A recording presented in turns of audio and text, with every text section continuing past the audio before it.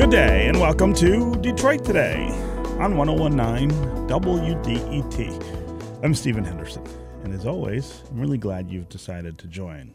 Before we get the show started today, I just want to send out best wishes to those of you who were affected by this crazy windstorm over the weekend, which knocked out power to just thousands and thousands of people in Southeast Michigan. I hope that you have power back if you lost it. I hope you never lost it in the first place, of course. But I think this is a reminder, and we seem to be getting them an awful lot, of the changing climate and the consequences of that changing climate because we have so underinvested in our infrastructure. Over the summer, of course, we were reminded at how badly we have taken care of stormwater and other sewers that keep water out of our houses because of the storms this summer. We saw backups everywhere in the streets, in people's houses, and people's yards over and over again. That is a result of us not paying enough money to keep that infrastructure up to date. Now we see this windstorm, which again, these kinds of weather events are different than what we have seen in the past, but we're just not ready. We're not prepared to weather the weather and not have catastrophic losses. So we really do want to focus on those things. We talk a lot on this show about infrastructure, but one of the things that you can be doing as a citizen, as a customer of DTE, for instance, is calling your representatives in Lansing and in Washington, talking about how we need to hold the utilities more accountable for the way they provide this power, but also how we need to, as the public, I think, accept the idea that we need to pay more for these things. We need to invest more in them in the long-term sense, so that we don't have these unbelievable interruptions all the time. It is not necessary to live like this. It's not. We don't have to do it this way. We have chosen this over a long period of time, and we can choose something else. Okay, we want to get started today talking about state government. And I want to talk about the things in state government that come to your mind that don't work, or maybe just don't make sense. We talk all the time about those things on this show. The way we finance our public schools, our petition initiative process, which grows more and more out of control with every election cycle, it seems, how our judges are elected, and the way our legislature is structured. And I could, of course, go on and on and on with things about our government that are either outdated or just terribly inefficient. My first guest today says it's time to tackle all of those things at once. Retired GOP strategist and former general counsel for the Michigan Chamber of Commerce, Bob LaBrant, says it's time for a constitutional convention here in Michigan. He has an op-ed in Crain's Detroit Business titled, "Michigan's Constitution Needs a Rewrite." It is part of Crain's Forum on Ideas for Reforming Our State Government Structure. And Bob LaBrant joins us now to talk about why he thinks it is time to overhaul our governing document, our foundational governing document here in the state of Michigan. Bob LaBrant, welcome to Detroit Today. Well, thank you, Stephen. It's good to be with you. Yeah, it's great to have you here to talk about this. I have to say that back in 2010, which was the last time we had an opportunity to vote for a constitutional convention, I was one of the people who was really enthusiastic about the idea of it happening, and I spilled a lot of ink at the Detroit Free Press advocating for the Constitutional Convention and talking about all the opportunity that we had if we could just decide to vote for it. Of course, it failed pretty miserably, and I was bitterly disappointed. We will get another chance soon, but I want to start the conversation with you here. You led the previous campaigns against convening a constitutional convention, not just in 2010, but also in 1994 and in 1978. So tell me why you have come to the light side of this issue. What has changed your mind about a constitutional convention over the last 11 years? Well, Stephen, I guess I've had a conversion on the road to Damascus. What I think has convinced me is that if we're going to have governmental reform, and if that's the goal, attempting to accomplish it piecemeal, one constitutional amendment or one statutory initiative at a time, I think is not the way to go. I think it's time to now take a bolder approach that you suggested back in 2010, and that is to convene a constitutional convention of elected delegates empowered to draft a general revision of the 1963 Constitution. The 63 Constitution has been in effect longer than any of the four constitutions that Michigan has had over its history. 1835, 1850, 1908, and of course now 1963. The 1963 Constitutional Convention, and I think that's one of the reasons I opposed a call for a new one back in 1978, was actually a tremendous improvement over the 1908 Constitution, not only with the judiciary and the executive and the legislature, but it was simply too early after that Constitutional Convention to once again go back and convene a new convention, elect new delegates to that convention. In 94, I don't think that case could be made. I think 2010, there were some things, particularly term limits, that had been added to the Constitution back in 1992, and some other issues that you could make a strong case maybe back then that might be done. But what I'm concerned about is I've seen this growing tendency that I think you already spoke about of interest groups taking the initiative process and kind of writing the constitutional amendment or a statutory initiative to their own particular cause. And as a result, I think we would be much better off if, in fact, we elected delegates to a constitutional convention that would take a look at the entire document.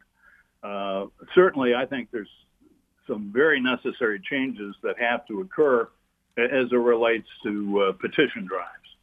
But with that, I'll let you get in and ask me some more specific questions. Right. So as you know in your piece, we're going to have this question come up for us again on the ballot on November 3rd, 2026.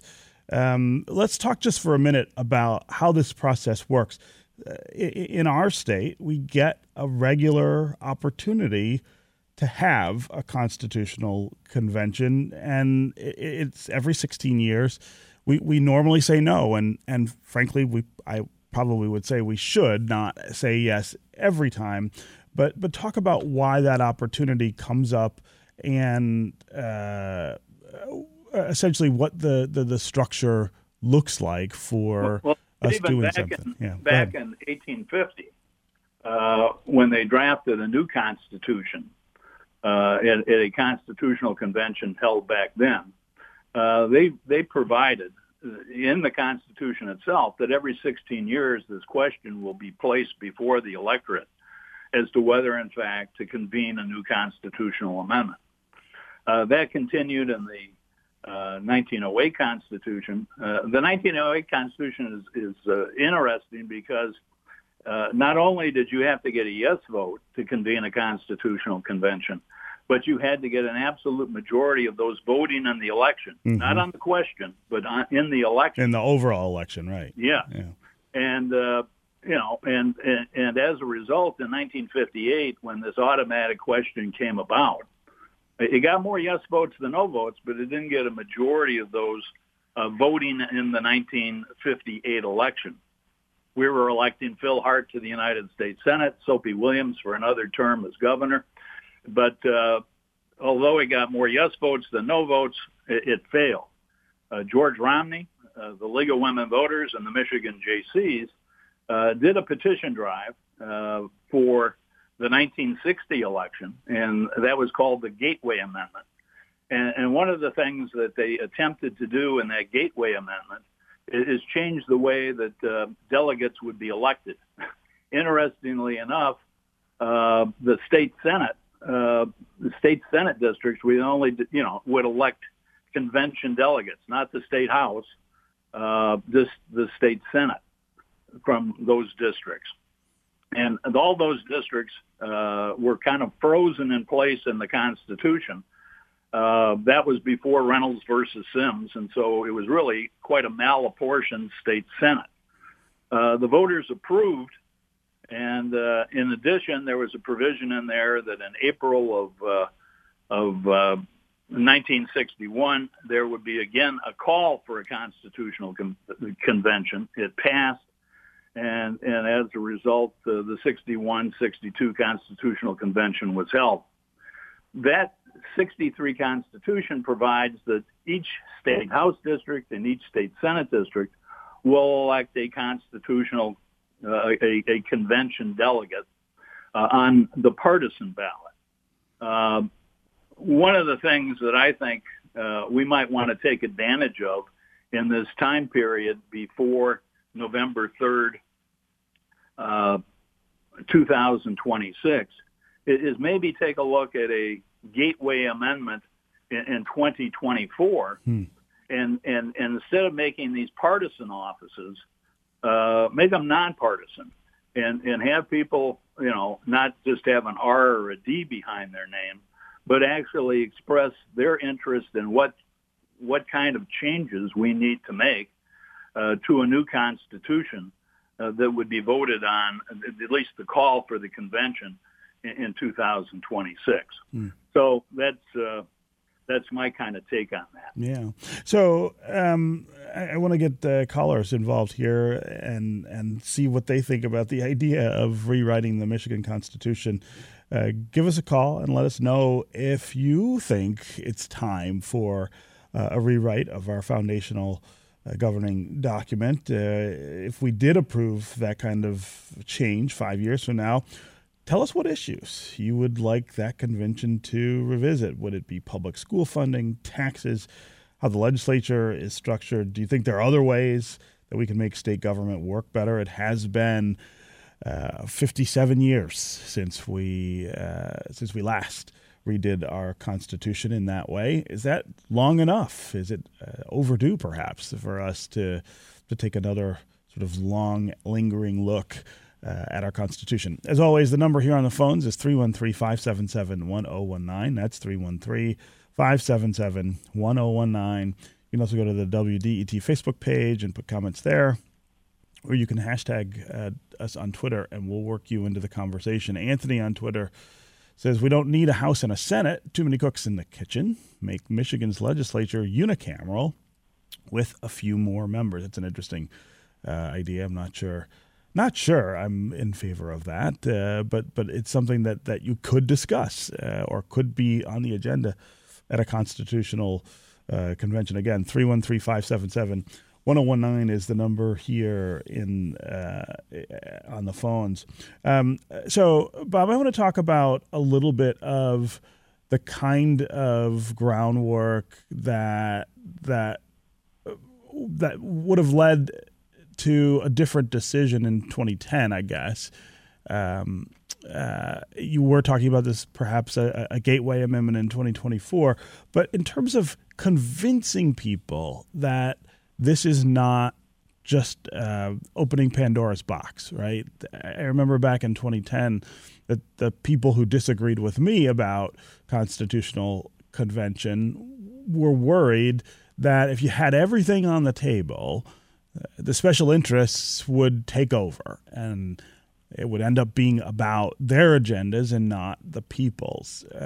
How do you get people to sort of think, I guess, a little broader about those things and not be so worried about that, but optimistic that if we work together and think about this together, we might come up with something that works better. Well, I think one of the things that occurred after the call for a constitutional convention failed back in 1958 is that, citizens started talking about a constitutional convention. And it was a kind of an intense discussion with the people of Michigan. George Romney headed up a group called Citizens for Michigan. The League of Women Voters was very actively involved, along with the Michigan JCs. And that kind of conversation occurred for, a couple of years before the voters went back and approved another call for a constitutional convention in 1961. And you'll remember, Stephen, that, the debate on whether, in fact, we really should hold another constitutional convention was pretty much limited to the editorial pages of the newspaper that you work for. Mm-hmm. I don't think there were any ads that were run. There were some community forums. John Logie and I kind of did a kind of Lincoln Douglas debate around the state, talking about a constitutional convention. But for the most part, in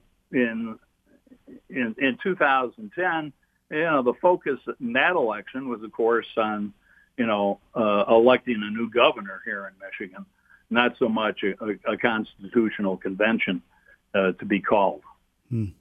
Again, 313-577-1019 is the number here on the phones. Let's start today with Madeline in West Bloomfield. Madeline, what's on your mind? Well, and I would like to see a change to our Constitution guaranteeing the right to abortion. I totally believe in choice. I believe in the choice to not have an abortion if that is your religious or your personal conviction. However, I want to see the right preserved for women who need, for life circumstances, have the right up to viability of that infant or fetus outside of a woman's body. I want to see the right preserved for all women to have that choice. Yeah, Madeline, that's an issue that I think comes up on both sides of the equation there. I mean, I think there are a lot of people who would like to see stronger abortion rights, part of the state constitution, for instance, especially if the Supreme Court, as is maybe expected, ends up overruling or overturning Roe v. Wade in the spring. But there are also a lot of folks in Michigan who would love to make this one of the strictest anti-abortion states in the country. And in fact, we already have a law on the books that passed the Michigan legislature, and that would be the law of Michigan if they overturned Roe. At this point, that is one of the strictest bans on abortion. And I think that's one of the things that people fear, is that a constitutional convention would get bogged down in issues like that rather than structural issues. Not that they aren't both important, but that you wouldn't get to some of the bigger picture structural issues because you get stuck on something like abortion, which is a pretty divisive issue. Bob LaBrant, what do you make of that? Well, I think abortion is always going to be an issue of public debate. One of the issues that a constitutional convention deals with are those issues, that are current at the time. Back in 61, 62, when we held our last constitutional convention, racial equality was an important issue, and they created, the delegates created a civil rights commission in the Constitution. I think that was one of the first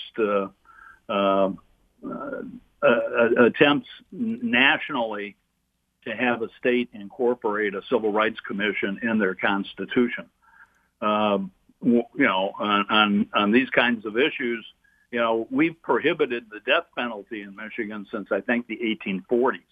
But it was never a part of the Michigan Constitution until the 1961-62 Constitutional Convention. and that language prohibiting the legislature to enact the death penalty was included in that document. Okay, we're going to take a quick break, and when we come back, we're going to continue this conversation with Bob LaBrant about the idea of a constitutional convention here in Michigan. We'll also continue to hear from you, Sam in Detroit, David in St. Clair Shores. You will be up next. If you want to join them, 313-577-1019 is the number on the phones. That's 313-577-1019. You can also go to social media and put comments there, and we'll work you into the conversation.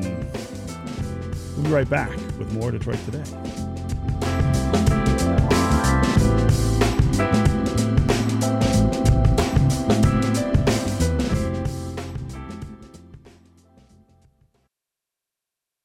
Bringing you news that matters. Stories that impact your life. Music from the Motor City and around the world. This is 1019 WDET, Detroit's NPR station.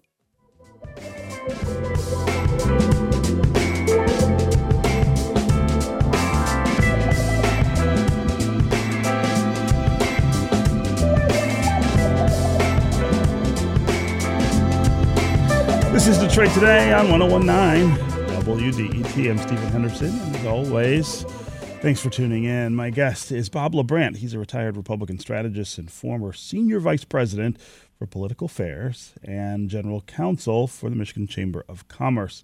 He has a piece in Crain's Detroit Business this week that is titled, Michigan's Constitution Needs a Rewrite. It is part of the latest Crain's Forum on Ideas for Reforming State Government Structure. We're talking about the idea of a constitutional convention. We'll get a chance in just about 4 years now to vote to have a constitutional convention. Last time that question was before us in 2010, it overwhelmingly failed because I think people were really afraid of what a constitutional convention would invite, that it would bog us down in fights over quote-unquote social issues and not allow us to get to some of the bigger structural things. I think both sides of issues like abortion, for example, fear what the other would do in a constitutional convention. And so the idea is, well, let's just avoid that altogether. Could look different in 2026. The idea could be more appealing, and some of the problems that we have because we haven't had a constitutional convention in so long could be so acute that people are ready to do it. The question is, what would you want to see changed in the Michigan Constitution if we did that? 313-577-1019 is the number here on the phones. That's 313-577-1019. You can also go to Facebook and to Twitter, put comments there, and we'll work you into the conversation. Let's go to Sam in Detroit. Sam, you're up next. Hey, good morning, Stephen, and good morning to your distinguished guest and other listeners, too. And thank you for bringing those informative topics to our attention. I agree that it is very important time now to start looking to our Constitution, especially when it comes to the separation between the action of the government and the burden that falls on the people's shoulder after they making a wrong decisions or taking an inappropriate behavior when it comes to people's day-to-day life. And the life example of this is what's happening with the UIA. People answer the questions according to the criteria set up by the state, and then suddenly they change it with the guidelines of the feds, and now people is trying to fight back to protect their money, what they were entitled to, and the UIA is coming back to them asking, hey, you have to pay this back. So the separation is important, and making sure that the government is held accountable about decisions. And once they take decisions, they can't ask people for to pay the result of these decisions, regardless if it's right or wrong. So if there is an inlight about this, I'd like also to hear your opinion, guest, about what's happening with the UIA issues, and is it a constitution decisions right or wrong? And thank you once again for your show and your guest. Great question, Sam. I'm glad you called and asked. Bob LaBrant, talk about the issues that Sam's raising here. Well, I think I guess I'd like to make the distinction between the Michigan Constitution and Michigan statutes. The Michigan statutes deal with issues like unemployment compensation. I don't think we ought to, load up the Michigan Constitution with a lot of statutory detail that would require going back and getting another constitutional amendment adopted at some future date. I think the Constitution ought to provide a structure of government at the state and local level. I think a Constitution ought to put some limits on state and local government. But for the most part, I don't think we should try to incorporate Michigan's unemployment compensation system is part of the Michigan Constitution. The legislature has that role, and the governor has the role of either signing that legislation or vetoing that legislation. And I guess I wouldn't want to see a constitutional convention get into that kind of minute detail of trying to, put in the Michigan Constitution, the unemployment compensation law or the Michigan election law or the Michigan campaign finance law. That's the role of the legislature as well as the governor. Yeah. And if people don't like that law that's passed by the legislature, then I think we enjoy in Michigan the right of referendum.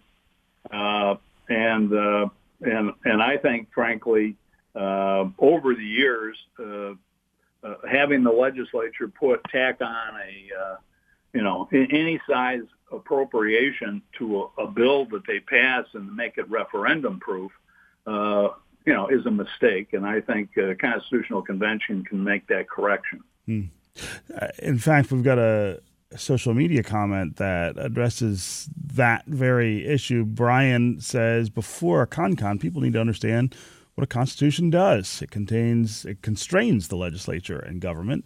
It does not substitute for the legislature. Rather than speak to one medical procedure, make all medical choices free of government intervention. Let's go back to the phones here quickly to David in St. Clair Shores. David, welcome to the show. Good morning, Stephen. Hey. The conversation's been great. I want to shamelessly give a plug here.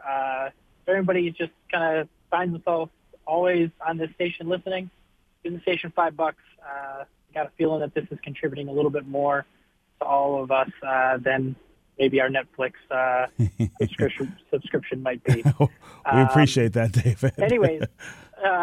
anyways, I love this, and I really like the point that your guest just made, particularly on appropriation. But I think the thing that always I come back to is when Michigan got rid of term limits. Now, my political consciousness didn't really start forming until maybe 2004, so this was 10 years after that was done away with or so. But I think that has you had mentioned the role of special interests. I don't know if it was more generally or just specifically towards the Constitutional Convention, but the role of special interests, I feel from reading since the term limits were enacted, I feel like special interests have only proliferated because, think of lame duck sessions, think of obviously, the kind of you do this for me, and then when you come out on the other end after 3, 4, 5, however many years, there'll be a position in this lobby. I just feel, and the guest was talking about referendum generally, and I feel that the ultimate term limit is us, the voters. Sure. But that's just me, and I think that the lack of the application of term limits has only kind of increased apathy amongst voters as well. It doesn't matter if I don't like this guy or such and such, they're going to be gone in X years. Well, I can't just keep this kind of in neutral. So thank you. David, I really appreciate the call. I really appreciate you raising that issue. It's one of the things that I think, is a great example of a constitutional change that got made outside the context of a convention, but that, very quickly after, really raises the stakes, I think, for that convention. the folks who framed and advocated for term limits are among the loudest critics now of how it's turned out. I mean, it's not been great for us here in Michigan, and it is something that would, almost certainly come up at a constitutional convention. Bob LaBrant, I wonder what you make of that. Well, as I reflect back on 1992, when the voters approved that question, I think with about 58% of the vote, it dealt with term limits not only with the state Senate and the state House, but congressional districts as well. And of course, the United States Supreme Court said that you couldn't have a provision in the state constitution that limited people's length of term in the U.S. Senate and the U.S. House of Representatives. Right. That was declared unconstitutional. I think that term limits, as I look at around the nation, those states that have the initiative all have term limits. And those states that don't have the initiative don't have it, because the legislature is not likely to impose limits on themselves any more than the U.S. House of Representatives or the U.S. Senate is going to impose term limits on themselves. But we definitely adopted the wrong model when we did term limits. We have the most draconian term limits in the United States: 3 2-year terms in the House, 2 4-year terms in the Senate, and these are lifetime bans. You serve 3 terms in the House, you can never again run for the House of Representatives during your lifetime. Mm-hmm. 2 terms in the Senate is the same thing. It's a lifetime ban. If we just went to our neighbor to the south, in Ohio, you can serve 8 years in the state House, wait out a term, and you can come back and run again and serve in the state House of Representatives. I think the better approach would have been, okay, you've got 14 years to serve in the legislature.